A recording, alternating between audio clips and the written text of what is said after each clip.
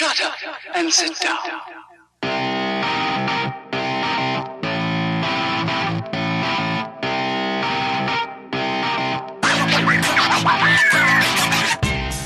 What's good, everybody? It's another episode of No One Asked Us. He's Craig Choate. I am Logan Lee. Episode 56 of the show. Give us a follow at No One Asked Us Pod. He's at Craig W. Choate. I'm at The Logan Lee. Subscribe, like, share, comment, all that stuff. However you're watching this podcast or listening to this podcast, we appreciate your feedback. Really seeing a bump in some numbers here the last few weeks, so looking to keep that stuff up. Basketball season is certainly helping us out. So, as always, as I said, give us a follow and everything else. Yes, Craig? I was thinking, should we do something that, like, when we get to 100 subscribers or 250 subscribers? Want to do a giveaway? Well, not a giveaway, but, like, I don't know, something. Yeah, something we got to celebrate. People. We got to celebrate. We got to get there first. There first. I know you're already looking at trying to get sponsors for this show, so... Yeah, if you want to sponsor us, we're available. Absolutely. Yeah, of course. If you do, Taco Bell, maybe, because Craig is already wearing their brand. But yes, as always, thank you for tuning in, watching this, listening to this, however you digest your podcasts. Got another exciting episode coming up here for you today. We're recording this Monday early evening. Hope to have this up for you Monday evening sometime. Coming off a nice win for Illinois this weekend on the road at Michigan. We'll talk about Illinois basketball a little later on. Not really much to report in baseball, but we will talk about that a little bit down the road as well, and a few things that have come from that. Plus, we're getting to the very end of college basketball season in general, so we're getting pretty excited about the Big Ten tournament, the NCAA tournament time in general. So we're going to cover plenty of that. As always, the chapters are in the description. So feel free to jump around if there's something you're looking for in particular. And if you want to skip the other things, as always, you can do that. Craig, how are you? You good? We're good, man. We're yeah? good. Loving life? Yeah. Yeah, we're getting some nice weather down here. I spent some time in the yard today. It's kind of nice up here, too. It's about 50 degrees and sunny. The snow is mostly melted. So that's promising. We haven't seen snow down here in weeks. Oh, there's been snow on the ground here every day for the last like 2 months. So we're supposed to get up to 70 a couple times in the next 7 days. 70? Mm-hmm. Oh my goodness. That sounds wonderful. We'll hit 50 a couple times. It might be 50 even now. And then of course it'll dip down again and everything else. I'm excited to finally get down to some warmer weather here in a couple weeks. It's kind of to kick off summer a little bit. But that's neither here nor there. All right, let's start. Moment of the week. You got anything good for me? Yeah. As he conveniently takes a sip of his water. What's my whistle? To wet his whistle. Last week you went high school football. I'm going high school football this week. Oh, okay. Central Illinois high school football, because that's really all that there is. And for us, I mean, I've been to one other high school football game, and it was here my first week I got here, second week I got here. But Ken Leonard announced that he is retiring at the end of this upcoming 2022 season. The Sacred Heart Griffin head coach. When I initially saw it, I thought it was effective immediately, but then after I saw a couple other tweets, it's after this 2022 season. So he's got one more season at SHG. Covered him a couple times, when I was in Champaign at WCIA, but Springfield's so far away from Champaign that me and the people in the WCIA shop didn't really ever venture over to Springfield too often. We had other people cover those games for us on Friday nights that worked in Springfield. But so I only met him maybe once or twice, but the numbers stand for themselves. All-time winningest coach in Illinois High School Association history. All-time winningest coach in IHSA football history. 404 wins and 83 losses in 42 seasons. He started out, I didn't know this. He started out at Gridley. He wasn't always at SHG. He was at a school called Gridley. Then he went to SHG after a couple of years at Gridley. He was 372 and 72 in 38 seasons at SHG. incredible career. 5 state championships, 2005, 6, 8, 13, and 14, and 4 other title game appearances. So absolute legend in high school football, especially in Illinois, but probably across the country. I think those numbers would stand up against a lot of other states. So shout out Ken Leonard, calling it quits after 2022. Enjoy this last season.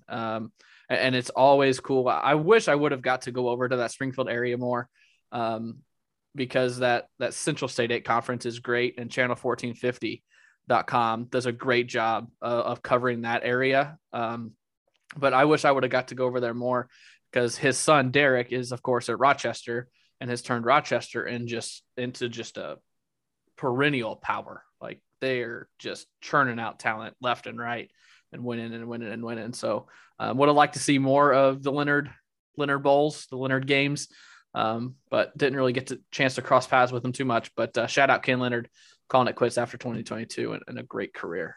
68 years old he is. So yeah, he's a good one. Yeah, that's cool. Yeah, I saw that. Obviously, I don't have a lot of connections to that part of the state, and but obviously familiar with him and everything. So yeah, that's pretty cool. A lot of history there with that program, with that family too. So yeah, very cool. I'm going to go a different direction. Shout out, I guess. Is that what we're calling this? Let's talk Saluki women's basketball. Yeah. How about that? Southern Illinois, obviously the school that both you and I went to. At the time that we were in school, women's basketball there was not good. In fact, most of the money sports there were not good when we were there. But women's basketball in particular was pretty darn bad. I was there in the fall of 2013. I took over doing radio duties for that team, alongside Bryce Williams. Took over for Johnny Soul, a couple Saluki legends, doing color commentary. And that was Cindy Stein's very first season at the helm of Southern Illinois. She took over a program that did not win very many games. The few seasons prior to that, had a lot of issues that first season. Had some really good players. Cortasia Macklin was on pace to be the school's all-time leading scorer. Some other things happened off the court that year. That year was a struggle. But since then, things have kind of been on the uptick, and they've had some good players roll through there. Similar to the men's team, they've had a couple players that have been around for a while, thanks to the COVID situation. They gained another year, becoming all-time leading scorers and that type of thing. But Cindy announced before the start of the season that this was going to be her last season coaching. And she's having her best season ever since she's been at Southern, at least. Right now she has the Saluki women at a 14-2 record in the conference in the Valley, 19-7 overall. They currently have a 1-game lead at the top of the Valley standings with 2 games left to play, 1 week left to play in the season. That school, I couldn't tell you the last time that school has been to an NCAA tournament on the women's side. Yeah. So if they're able to do that this year, they're not likely going to get an at-large. So it would have to be by winning the conference tournament, which is certainly in play. But they have been the best team in that conference this season. It's an incredible what Cindy's done to bring that program back. I know it's probably taken a little longer than what she would have expected, what she would have wanted. But it's just cool to see. As close as I was to that team for a year or two, to see what she's done and where they are now. So 2 games left to play on their season. I think they go up north, so they go to Valparaiso, or maybe they host Valparaiso and Loyola. Either way, 2 games left for them before the Valley tournament. But heck of a run for that team, for Cindy. She had a long career coaching before she even went to Southern. Great coach, great person. She's done a lot for them. So hopefully they can take her out on a really positive note. Didn't she play for U of I? She did. She did play for U of I. She coached at, I don't even remember where else she was before she went to Southern, but had a pretty successful coaching career. But yeah, as I said, this is her last season. She did play at the U of I. But yeah, it's cool to see that the men have had an okay season, kind of right in the middle of the Valley. that the men's tournament in the Valley starts this week. But the women's tournament they have one more week left in their schedule. Let's see. Cindy was at Illinois Central and at Mizzou. That's right. She was a coach at Mizzou for a while. Then she stepped down from there, went to Illinois Central College. And then she was brought into Southern in the 2013-2014 season. They had 5 wins that year, the year that I was there covering the team. 5 wins. It was a rough winter. 5-25, and then they went to 17-13, and then 20-13, 16-15, 17-14, 15-15, 16-13, 9-16 last year. And now to where they are now. So yeah, pretty cool. What year were you born? 91. Oh, okay. Their last tournament was 1992. That's a long time. A long time. 20 years or 30 years. Yeah. 30 years ago. Yeah. So they won a game that year too. Did they? They were a 10 seed and they beat number 7 Colorado in overtime in first round. Okay. All right. So that's be huge if they could get there. I believe you sent me the bracketology that they had on ESPN that had them potentially appear in the Notre Dame regional or whatever that would have been. So that'd be cool. Don't know if that has changed. Going to get that high of a seed because that has changed. I saw that. I checked it today. Garbage against Louisville. Yeah. Yes. They were SIU was a 14 seed in the bracketology today, and they were not at Notre Dame. They were I forgot where they were. Well, either way, hopefully they can get there. That'd be really cool. For Cindy to go out that way for that team, for that program. So shout out to Saluki women's basketball. Okay. Question of the week. Let's move ahead. Baseball. We are going to talk baseball here in a little bit more in depth, I guess. Want to recap last week's first? Oh, that's a good point. We should probably do that. Yeah. Last week's question of the week. Thank you, Craig. We asked, what seed does Illinois end up with in the tournament? Mind you, this was before the Ohio State game. And before the Michigan game. Yeah. So we presented the options of the first option was a 1 or 2 seed. The second option was a 3 seed. The third option was a 4 seed. And the fourth option was a 5 seed or worse. So we had 120 people chime in on this one. So that was pretty cool. 3% or wait, no. Okay. I read that wrong. 9% said a 1 or 2. Early on, there was a few people that said 1 or 2. And I'm like, okay, back off. 9% said 1 or 2 seed. 52% said a 3 seed. 31% said 4, and 6% said 5 or worse. So yes, that's kind of what we had said last week too, was likely a 3 seed. So that 52% was kind of in the thought where we were. Let me just ask you this now before we get a little further. Do you still feel like they're a 3 seed? No, that keyword there was, that's where we thought they were at that point. Yes. No, I think they're a 4 not best case scenario. I think a 5 or worse is the most likely right now. We'll talk about that. I've done a little bit of bracketology this week, so I will give you my thoughts on this a little bit later on, but I don't think you're that far off. I'll just say that. So yeah, that's what it was last week. So thank you to everybody that voted last week. This week, we're going to go to baseball.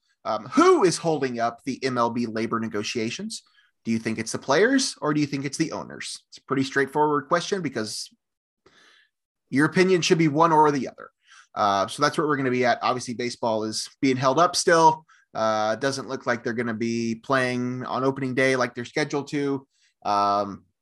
We'll see. Things could happen here in the next couple of days, but it's not looking optimistic. So that is going to be our question of the week for this week. Who is holding up MLB's labor negotiations? Is it the players or is it the owners? How'd I do? Did I get it all out? Right. Yeah. Let's go. Anything else that I missed? I don't think so. Okay. All right. Let's move on to Illinois basketball. Obviously, as we've said before in our other past shows, we have been doing Illinois basketball post-game shows. So we are going to try to abbreviate these conversations. If you want to hear more about those games, you can find those on the same stream that you're listening to or watching this particular show. But Illinois did play 2 games this week. They played against Ohio State at home on Thursday, I believe. And then they went to Michigan on Sunday and played against Michigan. We'll start with Ohio State. That game did not go very well in the middle part of it. Strong start, really strong finish, but the 15 or so minutes in the middle of that game was some of the worst basketball Illinois has played all season long. And that ultimately cost him that game. If you've forgotten, they had, I don't even remember. They had a pretty good sized lead at some point early on. 21-8. Was that what it was? That was the biggest lead, 21-8. I think so. And then it fell apart. And as I said, they played awful. Everybody had counted them out. They were down by like 20 some points again, or 18 points maybe in the second half. Brad Underwood got one technical, then got a second technical and got ejected from the game. Kofi Coburn was nowhere to be found. Foul trouble all night. Picked up his fifth foul pretty early in the second half. And was non-existent for the game. But without Kofi and without Underwood on the sidelines, they stormed back. They cut it to, I think, 2 points at one point. Yes. And then ultimately weren't able to close the door on that. So they did fall on Thursday to Ohio State, which we thought wasn't that bad of a loss, even though it's a home loss. I wasn't too terribly concerned. Then Ohio State went and lost to Maryland. So that didn't really do anybody any favors. But it did. Big Ten standings. Well, in terms of the Big Ten standings, yes, it kind of eliminates Ohio State from the picture. So yes, in terms of that, it did help. So that was Thursday. And then on Sunday, Illinois went to Ann Arbor and completed the season sweep of the state of Michigan. 4-0 against the two teams from there in the Big Ten. Both of those teams are pretty good, Michigan and Michigan State. Neither of them are great. One of them is a tournament team. The other one is probably That's not. What I was going to ask you. Does Michigan get in? We'll talk about that. I got some bracket stuff we'll get to here in a minute. But either way, to go into the state of Michigan and to win 2 games against Michigan State and Michigan, and to also beat them both at home, to go 4-0 against Tom Izzo. Yeah. And kind of Juwan Howard, Michigan. Like, that's pretty impressive. I think that's the biggest takeaway. We didn't really talk about that on our post-game show. But for them to do that this season, that's saying a lot about where this team and where this program is. Yeah, totally. This team prides themselves on their success on the road. They were 7-3 in road Big Ten games this season, which is kind of what made the loss at Rutgers a little more hard to stomach, because they do take so much pride and they didn't show any of it in that loss. But let's not talk about that too much, because this team has progressed, I think, since then. They've not shown that lack of effort again. But yeah, I mean, it's 2 weeks in a row, because it was the Rutgers loss on the road, and then Michigan State, you come back and win. And then it's Ohio State loss at home. Michigan, you come back and win. You bounce back. Now they are, I think, 3-3 in their last 6 games. That's not great, but it's the Big Ten. I mean, you're going to lose games. So I still don't buy into the Illinois national title Final Four threat things. Like, the guys on Field of 68 last night were saying if they had to pick a team in the Big Ten that's Final Four, they would. All of them said they would pick Illinois because they don't trust Purdue's guards. They don't trust Wisconsin for some reason. They just keep winning. They're probably my pick right now. I've doubted them all season. I've been so down on Wisconsin all season. And at some point, you just have to realize they're a top 10 team in the country. So I'm not sure Illinois is there yet, but we are seeing signs of them coming out of it. You're starting to see, and we talked about this in the postgame, you're starting to see the rotation come together. You have your starting 5, but then you have, like, is it called an ending 5? You have your closers. That's a different 5 than your starting lineup, because your starting lineup has one guy who doesn't defend and has one guy who can't score. So you have, in the end, you have guys that come in that can do both, in Coleman Hawkins and Andre Curbelo, with Frazier, Grandison, and Kofi. So you're starting to see things take shape.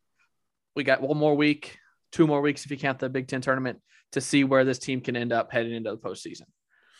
Yeah, a couple things I want to touch on from what you mentioned. First, the emergence of Andre Curbelo and Coleman Hawkins has been huge. 2 players that we knew had the talent.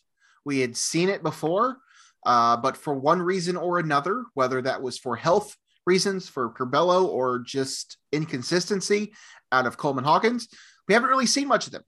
And both of them have really emerged as clutch time guys. They're the guys you want on the court down the stretch.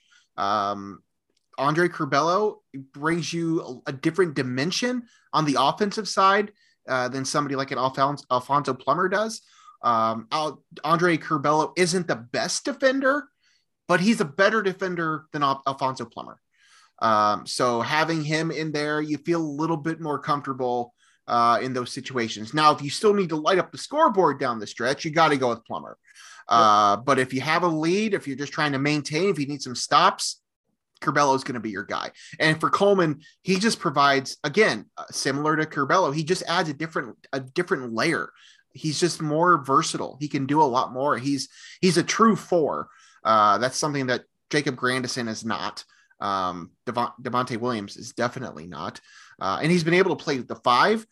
He's been in there. He's gotten some huge rebounds. He got that big rebound against Michigan at the end of the game, had the huge putback dunk, the little alley-oop to himself that he kind of pulled off. Did you see what Jason Benetti tweeted?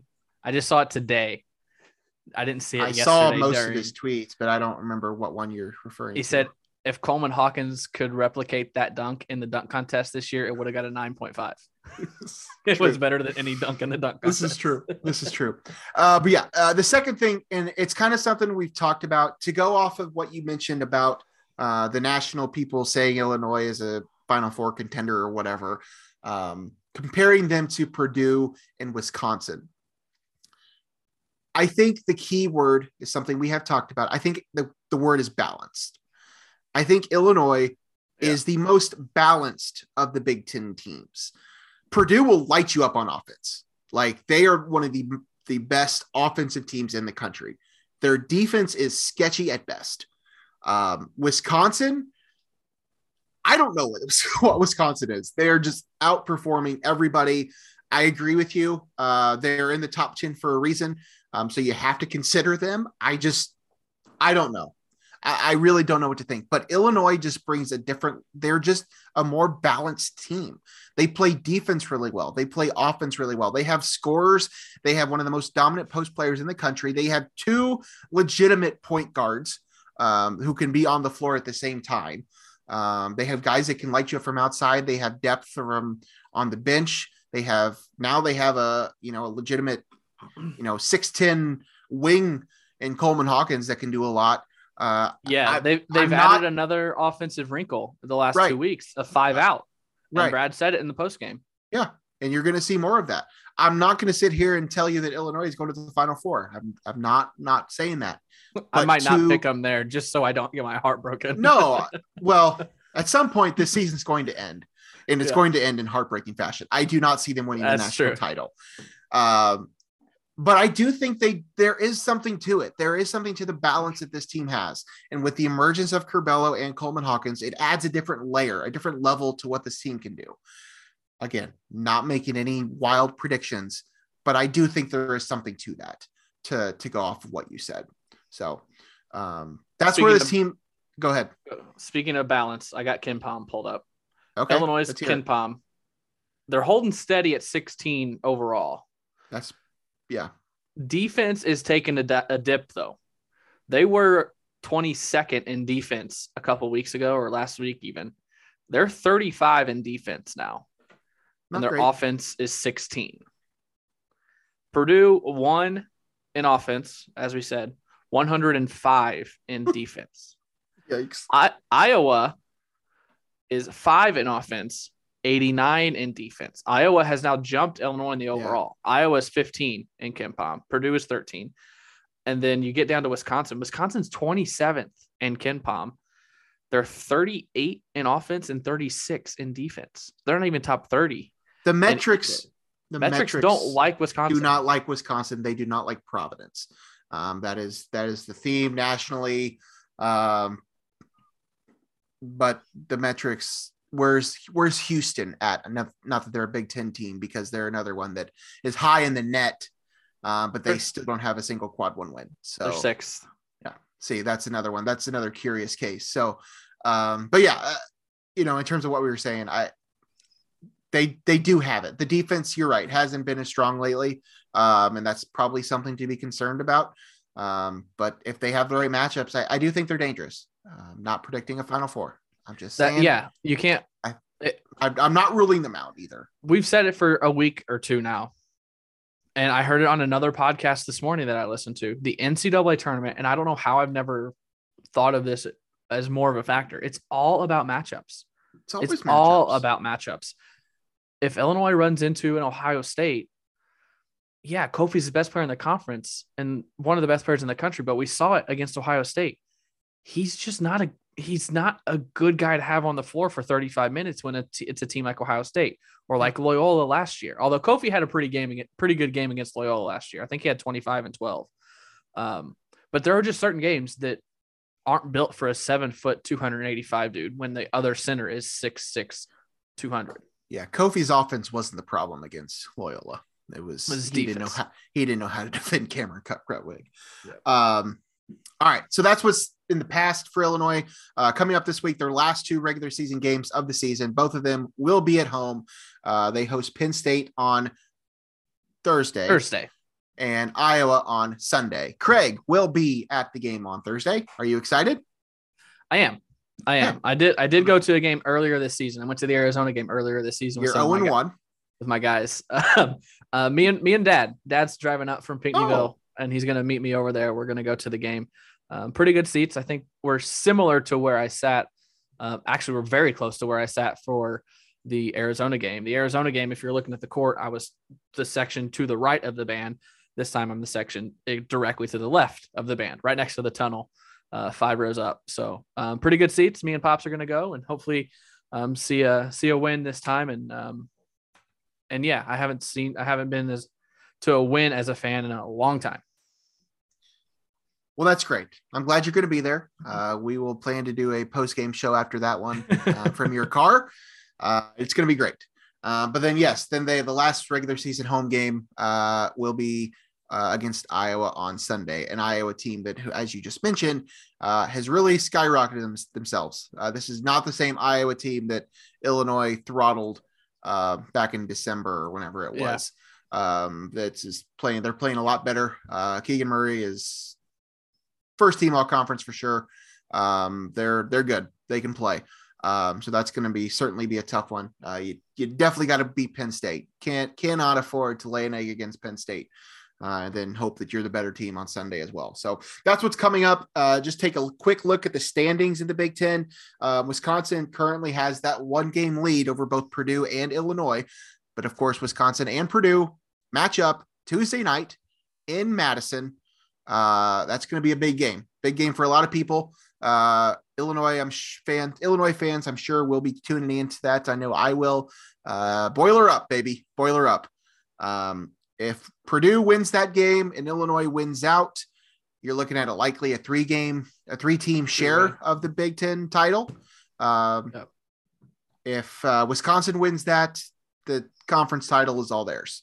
So that's what's on the line. Well, there's other factors that go into play. Yes, they could also lose again and everything else. Yeah, if Purdue wins Tuesday, but then loses at Indiana or against Indiana, Illinois will be the 1 seed. Because there would be a 2-way tie between Illinois and Wisconsin, and Illinois beat Wisconsin. There you go. So if Purdue goes 0-2. Yeah. If they win. If they go 1-1. But they have to beat Wisconsin. If they beat Wisconsin and then lose to Indiana, that's the scenario? Okay. There are still plenty of scenarios. Illinois is pretty much locked for a 1-4 seed. 1-3 seed in the Big Ten tournament is probably likely. But either way, looking at the double bye, could be anywhere between 1-4 at this point. So that's what's left for the Illini. Just 2 more games left before the Big Ten tournament. So we will have plenty more Illinois basketball stuff coming up. But that's where we're at now.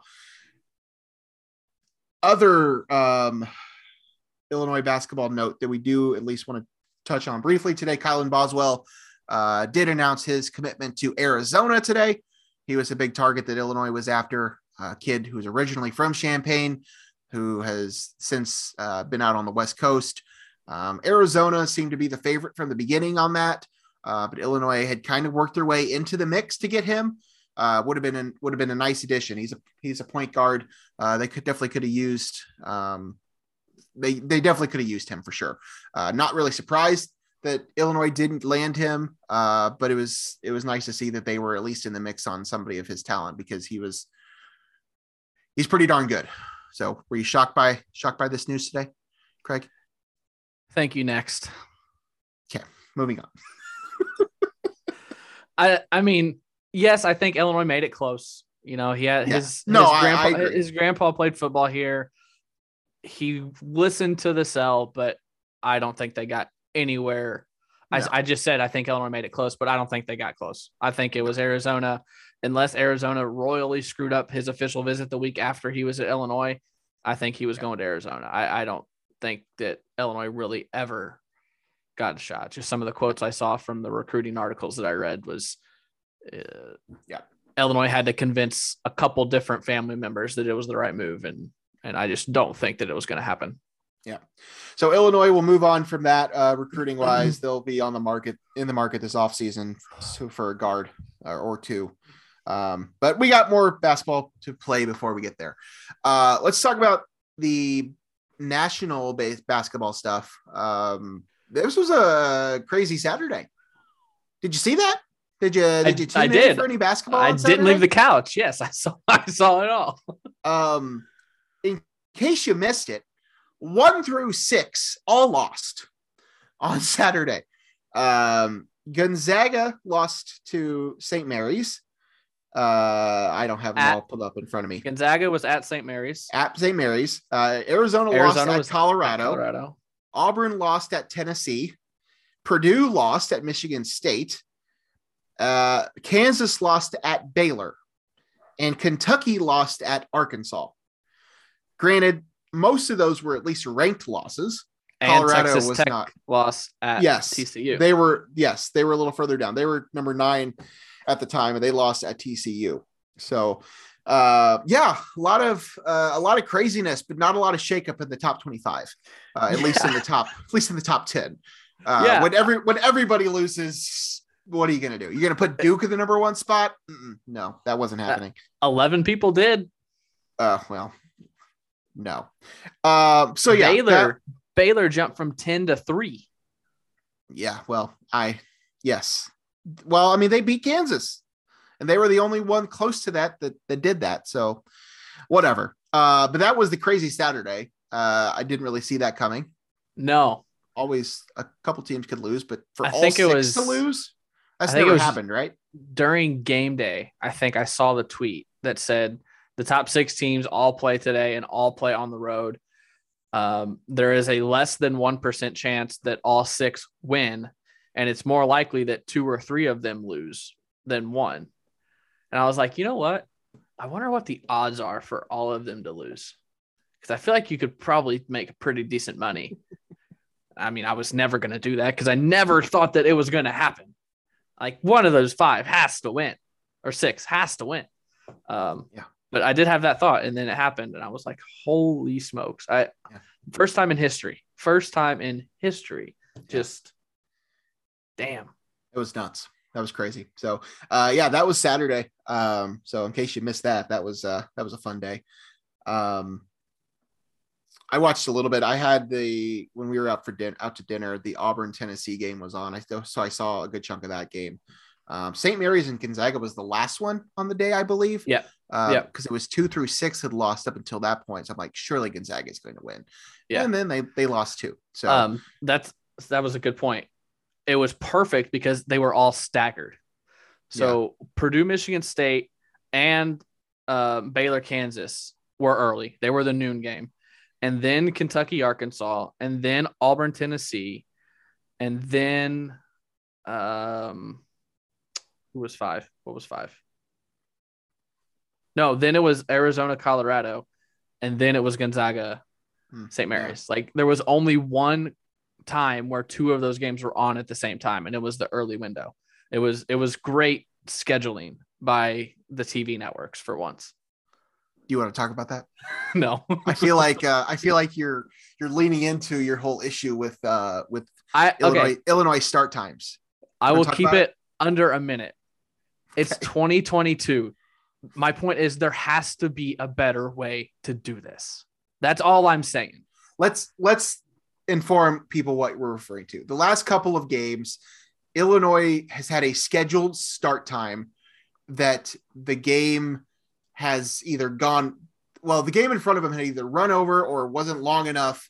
And this most recent one, the Michigan game on Sunday, the game in front of them ran a little long, and they started the Illinois-Michigan game after a commercial with like 2 minutes into the game. Yeah. So, okay, now go on. Continue your rant. That's all I'm saying is that it's 2022. We've been televising college basketball games for 50 years, whatever. I don't know how long it has been, but probably 50 or more years. How do we not have it figured out yet? Like, I think the main issue is, have you ever seen a college basketball game that ends in 2 hours? So why are we scheduling 7 and 9 o'clock games? Schedule 6:30 and 9 or 7 and 9. Like, give another 15 or 30 minutes. It's not that hard. Yes, you're right. I agree with you. I do think that game was actually going to it started at 2:15, I think, or 2:10. It didn't start at 2:00. The problem with CBS is that their overflow is cbssports.com, which you could have turned to. You could have watched the game on cbssports.com. CBS doesn't, they have CBS Sports Network, but for one, who even knows how to find that channel? I don't get it. So that's probably why. Like, I understand your issue, but I do think there is something to the fact that they can't, that once they decide on a start time, that's what the start time is. Yeah. I think I don't think TV can dictate that. I've come off of the thought that just hold the players until the game before is done, because Bryce Williams replied and said you have to start it at 60, right? Because players have routine and coaches have okay, that makes sense. The change that needs made is if the first game on ESPN tonight starts at 7, the second game should start at 9:15, not 9 o'clock.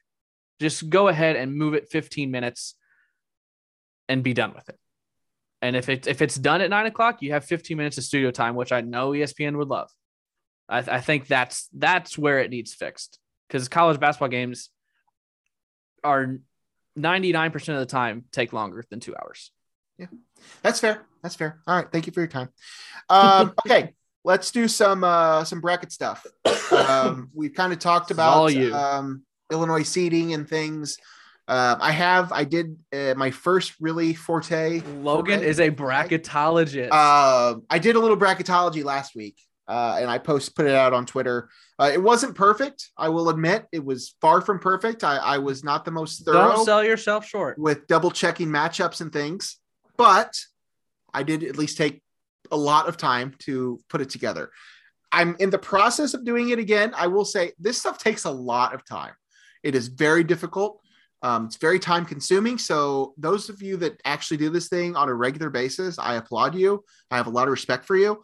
But I have been attempting to do this, to keep this up this week as well. It's not fully fleshed out like it was last week. But I do have a couple things I want to mention. We talked about it at the top of the show with Illinois seeding. We asked the question last week in our question of the week, where are they going to end up? Most people said they would be a 3 seed. I think had they beaten Ohio State, they would probably still be in that conversation. You said you think they're likely a 5 or lower. Is that what you were suggesting? I kind of base mine.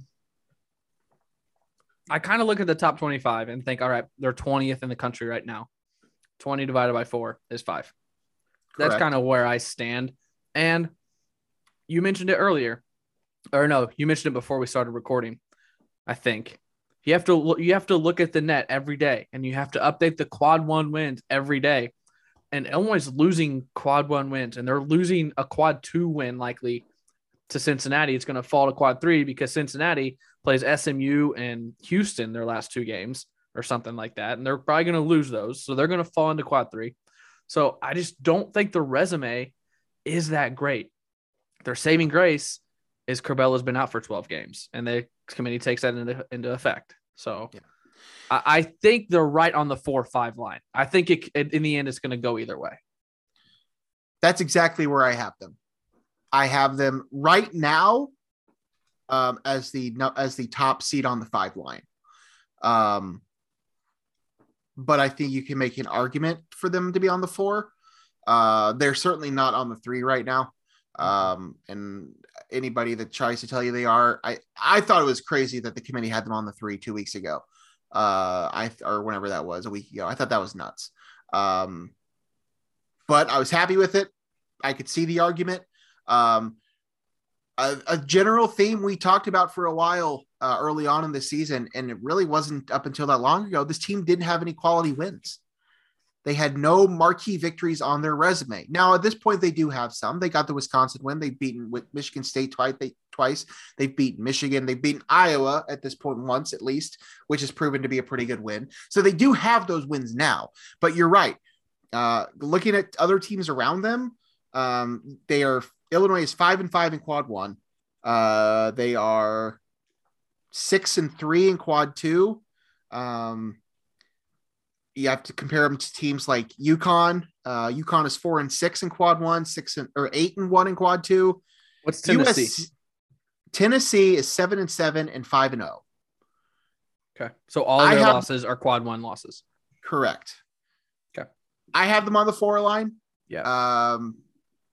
But again, there's certainly going to be plenty of movement here. For Arkansas? Me, when I was just doing this, I have Arkansas on the 5. I have Arkansas 1 spot below Illinois.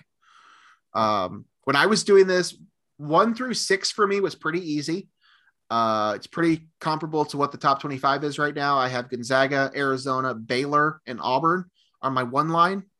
And I have Kansas, Kentucky, Duke, and Providence on my 2 line. Now, 1 through 6, I think is pretty easy.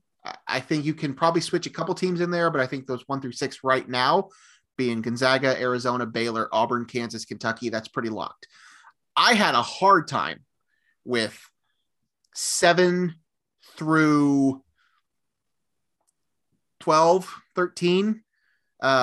Duke, Providence, Wisconsin, Purdue, Villanova, Texas Tech, Tennessee. Ordering them was a little more challenging because there's a couple teams that are high in the net. There are a couple teams that are low in the net, but that have a lot more quad 1 wins and that type of thing. As I mentioned earlier, the metrics do not like Providence. They do not like Wisconsin. But those teams have pretty good resumes. The metrics love Houston. Houston still doesn't have a quad 1 win. I have Houston as a 5 seed, but they are currently number 3 in the net. So I don't know where they're going to fit. But that's kind of what I'm looking at right now. I have not figured the whole thing out, so don't ask me who I have Illinois playing because it's a 5-12 matchup. So good luck anyway. You just want to avoid that at all costs. I think you said that you think Illinois ends up in the 5 or worse. Is that correct? Is that what you said?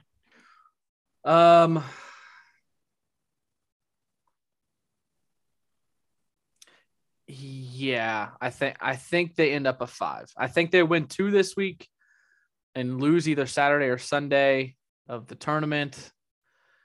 And I think they're right on I just don't think they do enough to solidify themselves as a 4 or better. Yeah, that's fair. I think 5. I will say, and a lot of things is going to depend on what happens elsewhere and everything else. I think they'll end up a 4. I think they can jump a couple of these teams. I think they can jump USC. I think they can potentially jump UConn. There's a couple teams ahead of them that I think they could get back on that 4 line. Had you asked me a week ago, I would have said they're ceiling was a 2.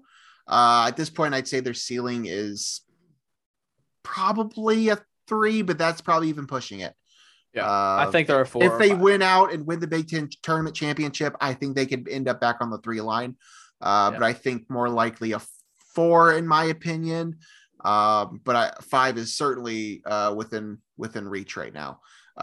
So that's but yeah, that's where we're at. Any other bracket related questions while I have my spreadsheet pulled up here? No. Okay. Nope. I think I'm good. Well, I might at some point have more matchups and everything, but I didn't get that done in time. So I apologize to those listeners that were hoping for that. Okay, we're going to do something a little fun this time with the tournament just a couple weeks away. Craig and I are going to draft teams that we think will win the national championship. Is that correct? Yeah. Would you like to explain how we're going to do this, since this was your brilliant idea? Are we going to snake it with 2 people, or are we just going to alternate? Let's just alternate. Okay. Let's just alternate.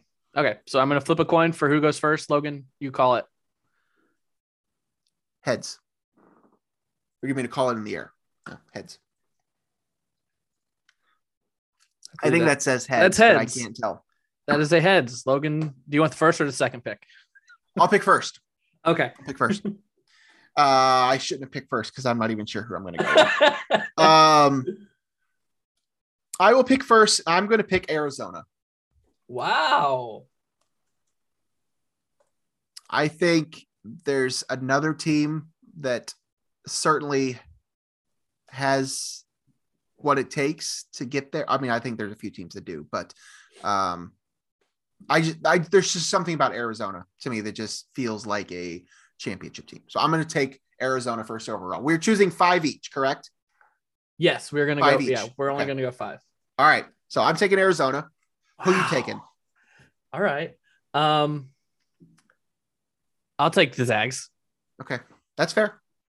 That's fair. They could have gone number 1. I was definitely considering them as well. Okay. Number 2, I'm gonna take Kentucky. Do we want to talk like about them, or are we just gonna take them? I mean, we can talk about them. What do you want to talk about Gonzaga?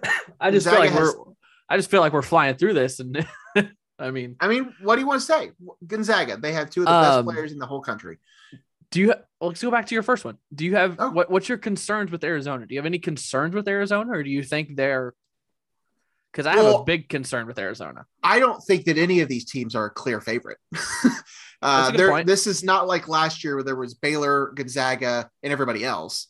I don't think there's a clear favorite. I think every single one of these teams has flaws. As we talked about, I think Purdue has maybe the best offense in the country, but their defense is atrocious. I think Arizona has a pretty good offense. I'm not sure about their defense. There's certainly going to be questions at play here for everybody. I don't think there's a clear favorite. I could have easily taken Gonzaga number 1 overall. But I mean, Arizona has the talent. We've already seen them play once this year. I wasn't paying as much attention to that game as you were. You were clearly there. I was at another game in terms of watching them in person. But no, I think that I don't know that there's a complete team in the field, but I just feel confident in Arizona. Okay. Their guard play concerns me. They don't have a great point guard. Kirk Reese is they don't. Okay, but he went 0 for 15 in a game earlier this season. He's not a great point guard. So I have a little bit of a concern there, but Benedict Mathurin can take over a game whenever he wants. Zags, my concern is that they're the Zags. They play in the West Coast Conference, so we don't really know who they are because they haven't played anyone since December. Correct. I mean, that's what it is. All right, I heard you say your next one, but say it again. Kentucky. Yeah. Kentucky. I think they have probably the best player in the country. Oscar Tshiebwe. Oscar Tshiebwe.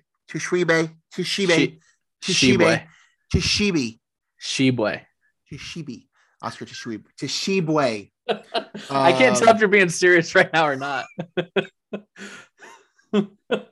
It's like the one TikTok where no key. Yeah.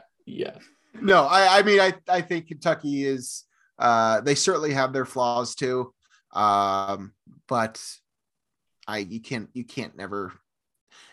I trust Kentucky more than I think I trust some of these other teams. I think that's pretty much what this comes down to. So again, don't think they're perfect. That's going to be the theme here, but I like what they have. So I'll take Kentucky. Yeah, I was hoping to get Kentucky because I really like them this year. So I'll send Coach K out with the national title. I'll take the Dukies next. Okay. They got 11 first place votes, like I said earlier in the show this week. Paolo Banchero, I really like their big. Mark Williams, I think he's great. He's long and athletic. They're just young. They're relying on a freshman, so that's a concern. But I'm going to go with the Dukies with my second pick. Okay. Pick 3. Oh, boy.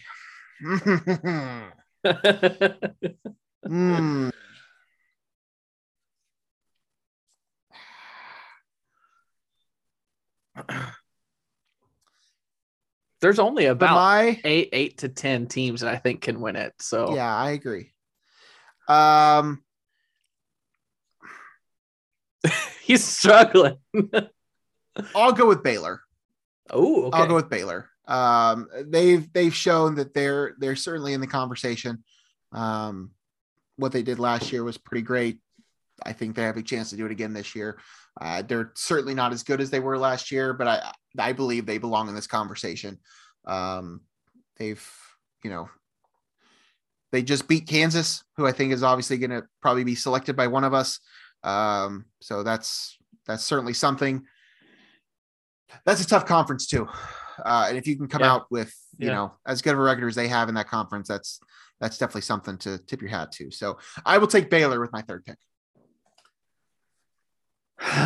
Okay. I'm between two teams. Mm-hmm. I'm between two right now. Mm-hmm. And do you think you know who they are? I can think of 3. I'm not sure who of the 3 you're going with, but I hate doing it. Both have Illinois ties that I'm going between, and I'm going to get crushed because I got crushed before when I said I'm rooting for this team in this one particular game. I'm going to go with Auburn. I'm going to go with Auburn. Jabari Smith is a baller. Walker Kessler is improved so much from his time in North Carolina. He is just a shot blocking machine. And they're a little bit better defensively than the rest of the field. So I'm going to go with Auburn here to go with Duke and Gonzaga. I like it. I'll probably go with the other one you were looking at. Was that Kansas? It was. Yeah, I'll take Kansas. Again, same as Baylor. That conference is really good. And they've obviously just lost to Baylor. But they've got a lot of things going for them. Bill Self is a tremendous coach. Going into the season, I'm not really sure how high on them I was, but they've elevated themselves back into the conversation. So I will take Kansas. Yeah, I like a lot of what they do. Christian Braun, Ochai Agbaji, who was their McCormick down low is a decent big. He's not a Kofi or a Oscar Tshiebwe, but he's a good big. That's a good pick. I was back and forth between those two. Again, I'm between two teams here, and I just can't pick the one. So I'm going to go with UCLA. They're a team that made the run last year. I think people had inflated expectations because of that, but I do think they are the second best team in the Pac-12, and the Pac-12 had a ton of success in the tournament last year. So I'm going to hope that they have more this year, and I'm going to go with the Bruins. Pick 5. This is my pick 5. Yes. 5th and final. I'll probably go with the one that you were not ready to pull the trigger on. I'll take the best offense in the country. Yeah. Purdue. Yeah. Purdue, obviously their defense is questionable at best. I'm not super confident with this pick, but that offense is good. and they can carry a team. So I will take Purdue. Maybe this is the year finally that the Big Ten wins a championship. Yeah. I think Purdue is the Big Ten's best shot. I know Illinois has probably the most balance, and Wisconsin is doing Wisconsin things. But I think if anybody is going to win the title from the Big Ten, I'm still taking Purdue. Yeah. Defense is a major concern. Oh, it's absolutely major concern. And again, listening to a podcast last night or this morning, I agreed with what they said. It doesn't make any sense why they're so bad defensively. Jaden Ivey is an athlete among athletes. Zach Edey is 7'20" in the paint, but he only plays like 20 minutes. Travion Williams is a beast down low. It makes no sense why they're not playing well defensively. So maybe the metrics are not, I don't know. It doesn't make sense. And also I'm just kind of vamping here because I have no idea who I'm going to take with this last pick. Yeah. I didn't know where this last one was going to go either. So I'm glad I picked the ninth. So, because I think all the teams that could win it have been picked already. You know, there's that phrase, play to your audience. Oh, so let's play to the audience here. Okay. I'll take Illinois. I can't pick Houston. I don't trust Houston. I'm looking at KenPom here. I don't think Tennessee is national title worthy. Villanova is not deep enough. Texas is just so inconsistent. I'm going to go with Illinois. I don't think it happens. I think there's a less than 5% chance it happens. There was another top 10 team that we didn't pick. Providence? No. Wisconsin? Tech. Yeah, I don't think Texas Tech is the national title. I think I would have Illinois over Texas Tech. Okay. All right. That's fair. Play to your audience. I love it. Are we going to put this out there for the people to vote on which of us is yeah. Okay. Oh yeah. Great. Wonderful. All right. So run through them. Who do we take? Logan had first pick. He went Arizona, Kentucky, Baylor, Kansas, and Purdue. Craig second, Gonzaga, Duke, Auburn, UCLA, and Illinois. Do you like your chances? I like 4 of my 5. Yeah, me too. Me too. Maybe we should just pick 8. All right. Well, I mean, if the Big Ten wins the national championship, I guess we could be Wisconsin, but it looks like we're pretty good. So, but that's great. That's great. That was fun. We'll do that again sometime. All right, let's move on. Major League Baseball. Not really much news out of the lockout. The owners set the deadline that if they didn't come to an agreement today, that they were going to cancel the first week of the regular season, which I don't really understand the logic behind some of that stuff, but whatever. That's what they're threatening. I have not seen any reports that suggests that they came to any sort of agreement today. And I'm going to guess that they won't come to any sort of agreement tomorrow. Everything I have seen and read and heard is that they are still on total opposite ends of this thing. Which sucks. We are now getting into the final stretch of this thing, and we are cutting into spring training. Looks like we're going to be cutting into the regular season. I'm not super optimistic, Craig. I'm not, and it sucks. I love baseball. It probably doesn't bother me as much right now because we still have college basketball and we still have a really good Illinois team that we're following. Yeah. But as soon as Illinois bows out of the tournament, whether that is opening weekend or Final Four, I'm going to be ready for baseball, and I'm not sure it's going to be ready for me.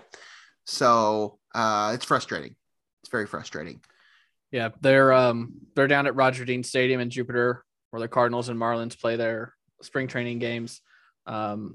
Just continue to see the group of like 8 to 10 players going in and out of there, with Rob Manfred going in and out of there and negotiators going in and out of there.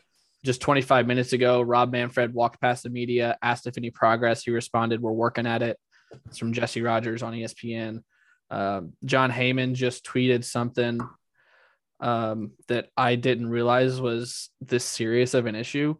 The 14-team postseason is a very big issue at the moment. The union sees this as their biggest bargaining chip as MLB presses hard for it. Union previously agreed to 12 teams, so one way or another, it's expanding. I just don't think that that's an issue that should be holding this up. No, it should be the taking care of your minor leaguers and this service time, like not manipulating the service time like they did Chris Bryant and they do and these teams do every year. Those are the issues that need to be figured out. Now, maybe they are figured out and this is just like the icing, but I highly doubt it. I just don't. Yeah. I don't think that's what's holding this thing up.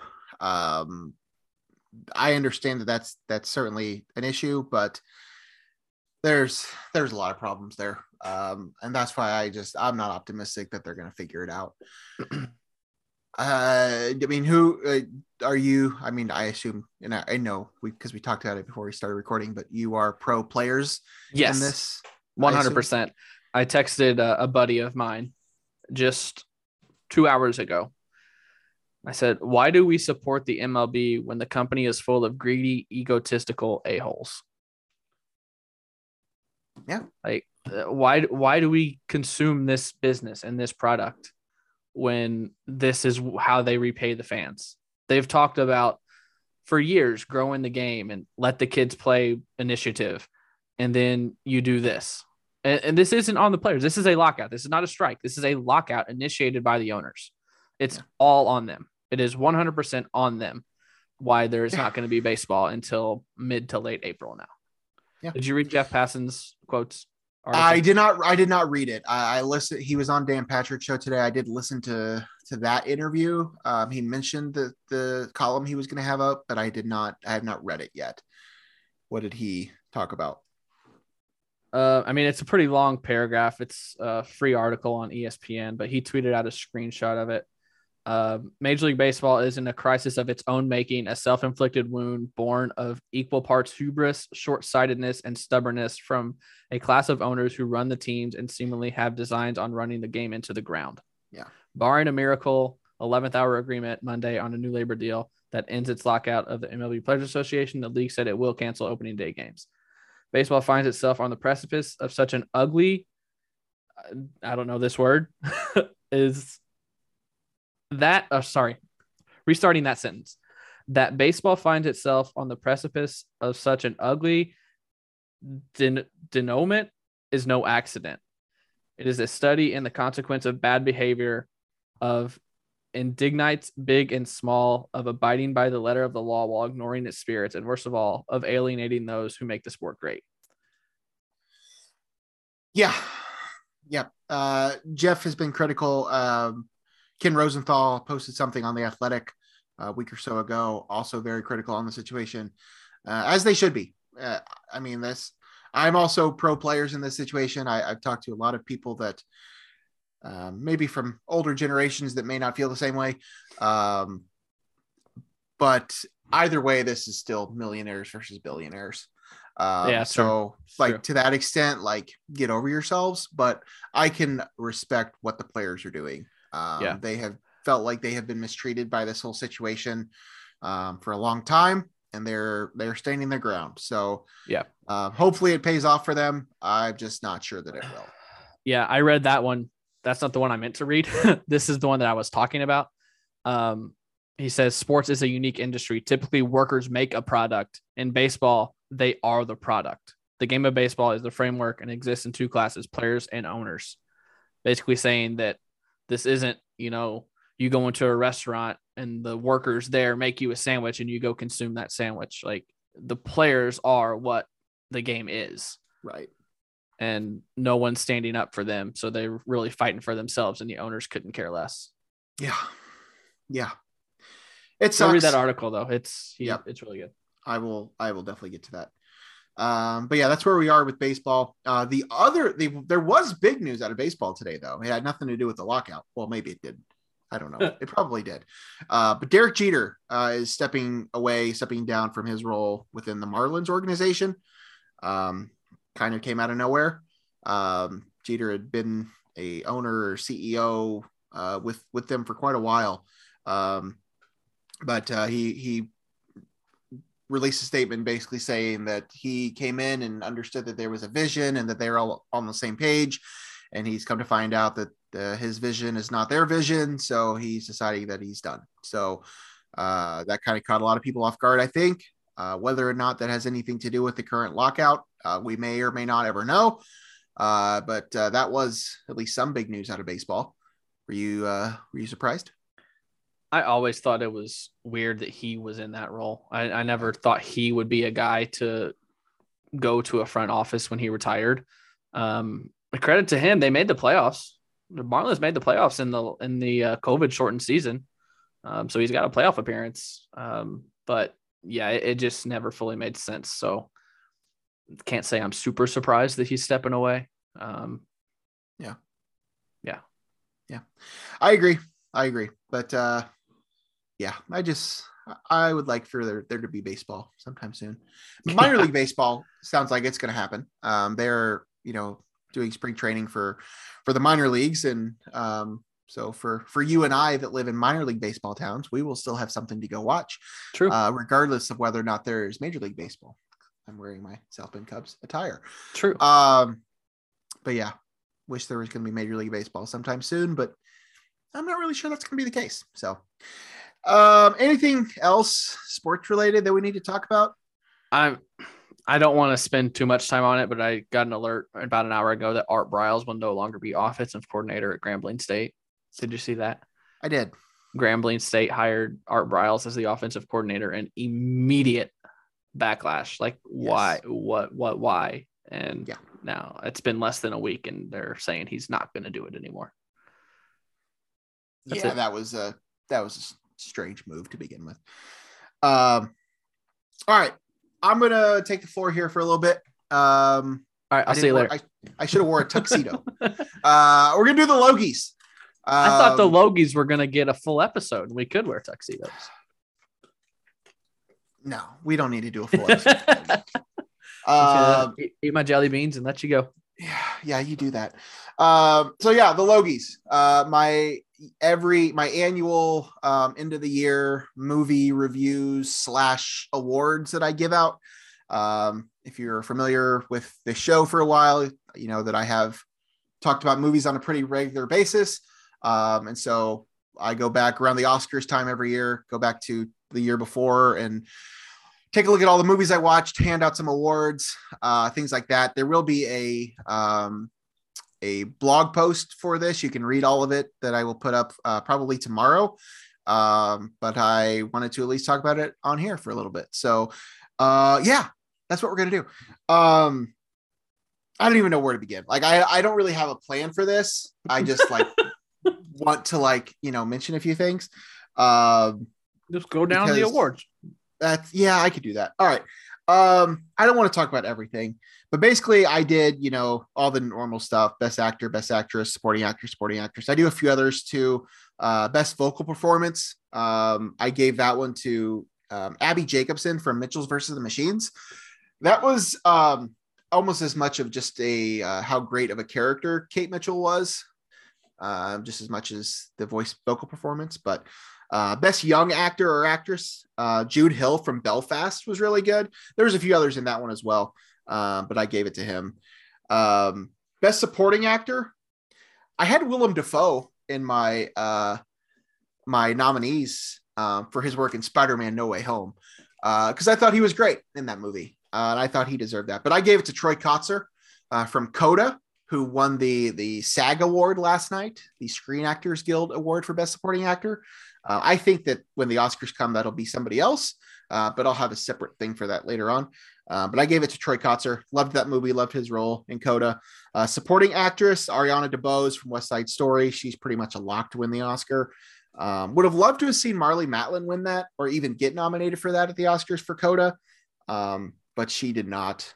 But Ariana DeBose is going to win. No question there. Lead actor, King Richard, Will Smith from King Richard. Could be Cumberbatch, could be Andrew Garfield. But I really loved Will Smith's performance. That man needs an Oscar. He's had quite the career. Big fan of his. I thought he was great in that movie. Did you ever watch King Richard? You need to watch King Richard. Nope. It's honestly the best sports movie we've had in a while.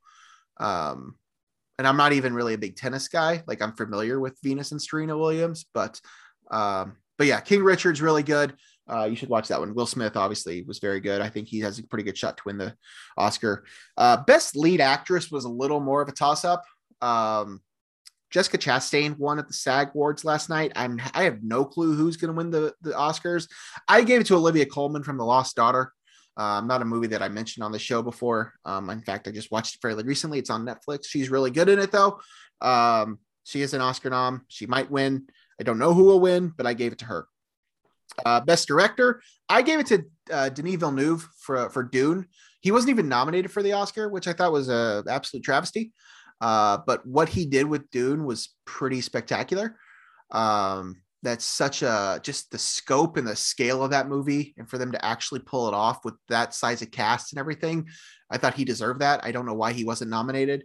Steven Spielberg, Jane Campion were also good people there for that. I think one of them will probably win, probably Campion at the Oscar for Power of the Dog, but Denis Villeneuve for Dune was my pick. All right, and then movies. So I didn't have a lot of competition for this, but I gave this category to the best film that wasn't actually a film. Last year I did Hamilton was the best film that wasn't actually a film. This year, Bo Burnham, Inside. Fantastic. I actually need to go back and revisit it. But Bo Burnham, if you know, you know. Like, if you watch Bo Burnham Inside, you know what I'm talking about. That was definitely the best film that wasn't film. King Richard, I mentioned for a few things, sports movie, biopic, that type stuff. Gave some love for some other movies here. Best action movie I gave to No Time to Die, which is a movie I do know that you saw. So we're like, what, 1 for 10? No, I watched Mitchell's and the Machines. Oh, that's true. Okay, great. You've seen a few of these. No Time to Die, best action. Funniest film. Comedies are dead, Craig. Comedies are dead. They just don't exist anymore. Like, the studio comedy is gone. It is rom-coms, dead. Just general comedies, no more. Wait, isn't there the new one with Owen Wilson and J-Lo? That's like screamed rom-com? Yes, okay. They do exist. Doesn't mean they're good. I gave funniest film to Free Guy.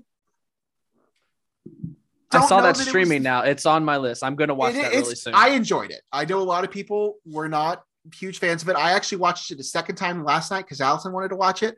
It is streaming on both Disney Plus and HBO Max right now. Yeah. I said it's the funniest film. Is it really? I don't know. It made me laugh. Whatever. Comedies are dead. Most disappointing. I had Don't Look Up in this for a while. I know where you're going, but I could have gone Evan Hansen. Oh, okay. But I'm going to go with another movie that I know you just tried to watch recently. Eternals. Oh yeah. Eternals. I talked about it on this show. Eternals to me on paper had the highest potential of any MCU movie ever. Chloe Zhao directing it. She had just won Best Director and Best Picture for Nomadland last year. This huge cast, this grand scope of a movie. I just thought that was going to be Best Picture worthy. And it was just a miss. It wasn't the worst movie of the year by any stretch of the imagination. It's not even the worst movie of the MCU. It's probably middle of the road MCU, but just compared to what that movie could have been, it wasn't there. Yeah. It just missed. Did you actually watch it, or did you like actually stop after you got? No, I actually stopped 40 minutes in. I stopped. Yeah. Why did you stop? I think it was just it wasn't what I was looking for that night. Like, that's fair. I saw it stream. I've seen it on Disney Plus for months now, and I was like, all right, I'll get to it eventually. I think it was Friday or Saturday night. Christy had gone to bed. I was like, all right, I'll turn it on, and I did. And initially, I was interested, but then it kept going and kept going, and I was like, yeah, this ain't doing it for me, so I turned it off. I'll finish it eventually now that I've started it. But it's a struggle. Again, it should have been like a 7 or 8 episode Disney Plus show. Yeah. Had a lot of issues that I don't know. I don't want to get into it, but either way, that's what I gave most disappointed to. Could have been Don't Look Up. Could have certainly been Dear Evan Hansen. But it was your review of Dear Evan Hansen made me not watch it. I was pumped for it. And after you said it was what it was, I'm like, I don't even care anymore.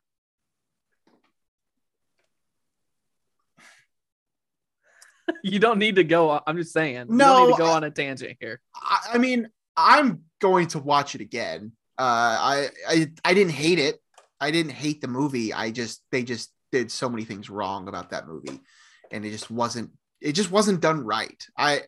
You are somebody that enjoys musicals, so I would suggest that you do watch it. Okay. You may enjoy it. Just know going into it the issues that I brought up. And you might enjoy it. The music's still fine. The music is still really good. That had nothing to do with it. It's just some of the choices that they made in terms of the actor and the camera shots and all that stuff. But either way, all right, moving on. Okay. Lastly, film of the year. I basically have my nominees and then my winner. And to be totally transparent with you, I don't know what I'm giving my best movie to. I had something picked out and I had the whole thing written, and I'm second guessing myself because I'm not really in love with any of these movies. They're all good. They're all better than what I saw last year, but there's just not one that really sticks out to me as like the best movie of the year. Because like the best movie of the year is probably The Power of the Dog. And I don't even have it in this list because I was bored to death. So I didn't even include it. The Power of the Dog, I don't have listed on here. Don't Look Up, which is an Oscar nominee, I don't have listed on here. Yeah, so I don't know. But for right now, nominees, Belfast, it's really good. That is available to rent. It's on demand. It's really good. I recommend that. Dune, huge movie, huge cast, huge scope. It's on Blu-ray, DVD, all that stuff on demand. It'll be on HBO Max again eventually. I definitely recommend watching that. It is basically Lord of the Rings in space. Take that for what it is, but it's fantastic. Encanto. Have you watched Encanto, Craig? No. So you're not talking about Bruno. I sing that song all the time, but I've never. You should watch Encanto. It's really good. King Richard, which I talked about, is on this list. The Mitchells versus the Machines is on this list. It is a nominee. Spider-Man No Way Home is on this list. It is a nominee. Tick, Tick, Boom is on this list. It is a nominee. Love Tick, Tick, Boom. And West Side Story is on this list. It is a nominee. The two movies that I'm still more or less deciding from on what I'm going to call my best picture, which means you're just going to have to read to find out. It's great. It's one of them is Licorice Pizza, which is the Paul Thomas Anderson movie that came out late this year, last year, with Alana Haim and Cooper Hoffman. It's great. I loved it. It's definitely one of my favorite movies of the year. And Coda. Coda is the other movie I'm deciding between. Coda just won best ensemble cast at the SAG Awards last night, which is essentially the SAG Awards' version of Best Picture. I don't think that means it's going to win Best Picture at the Oscars, but I have my issue with Coda is it just doesn't really feel like an awards movie. I love that it is. I love that it's getting all this praise. It just doesn't really have those vibes for me. But it's one of my favorites of the year. So it's certainly in that mix. I don't know what I'm going to choose. So you just have to read and find out. It's going to be one of those two. So Licorice Pizza or Coda. So every single time I've heard you say Coda or type Coda and I read Coda, I thought you were talking about Luca. No. Okay. Different movie. It's completely different movies. Okay. Completely different movie. Makes a lot more sense now. Luca is a very enjoyable movie as well. That was a animated movie from Pixar. Probably the third best animated movie of the year. But no, Coda is a movie on Apple TV Plus. It is about, Coda stands for Child of Deaf Adults. And it is about a girl who is juggling her life as a high schooler trying to pursue her dreams of music while also being the child of deaf adults and the only hearing member of her family. Again, it doesn't scream awards movie to me, but it's in those conversations, and it's one of my favorite movies of the year. So I highly recommend Coda to anybody that hasn't watched it, including you, if you have Apple TV Plus, which I know you do because you watch Ted Lasso. So that's that. Thank you for your time. Glad to get that. Do you have any questions, any comments, concerns? No, read it out. Read the blog. Yeah, the blog will be out. The blog will be out tomorrow. I'll figure out what I'm going to call my best picture and post it. So Luca. Coda. Not Luca. Nope. not Luca. Luca was good. It'll be either Coda or Licorice Pizza. So I think in total I saw like 65 movies or something, which was actually less than what I saw the last couple of years. So I saw like 5. So. Yeah, that's great. You saw Tick Tick Boom. You saw Spider-Man. You saw James Bond. You saw Mitchell's. You saw Don't Look Up. Is that it? Was it just the 5? That might be it. Cruella. You watched Cruella. I did watch Cruella. Jungle Cruise. Yep. So that's 7. We did watch a new movie, not new this year, new to us the other night. We watched Hacksaw Ridge. That's a good movie. Great movie. Andrew Garfield. He's so good. He's so very good. He's very good. He had a great year this year. He was in 3 big movies. 2 of them are Oscar contenders. So I love Andrew Garfield. He's great. I had seen parts of it, and I had looked up the guy, so I knew what happened. Christy didn't know, and she didn't know it was a true story. And she looked the dude up halfway through it, so she knew what happened. I was like, "What are you doing?" Yep, it's great. That's a wonderful movie. Just outside my top 10, because those nominees were my top 10, but just outside, Quiet Place Part 2, In the Heights, West Side Story, which I actually did mention, Shang-Chi, No Time to Die. So if you're looking for recommendations for movies, hit me up. I'm your guy. I almost texted you the night I turned on Eternals. I almost texted you. Text me. Well, no, before. Oh. I was going to text you the question. What should I watch first, Eternals or Shang-Chi? Shang-Chi.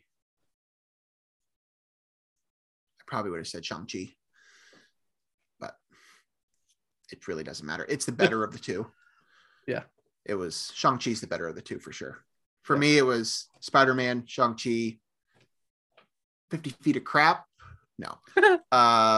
Eternals is in there, but it's not as good as the other 2. So, all right. We've been going for a while. Thought we were going to make this a shorter episode, and we certainly did not. Anything else, Craig, that you want to mention? No? Okay. Subscribe. Yes, as always. Subscribe. Comment, share, like, subscribe, all that stuff. We appreciate all of you hanging out with us, listening, watching, wherever you get your podcasts. We'll be back for another Illini postgame show on Thursday. Logan's in charge. Logan's in charge. Thanks. No bueno. All right, that's going to do it for us. For Craig, I'm Logan. We'll see you next week. Bye.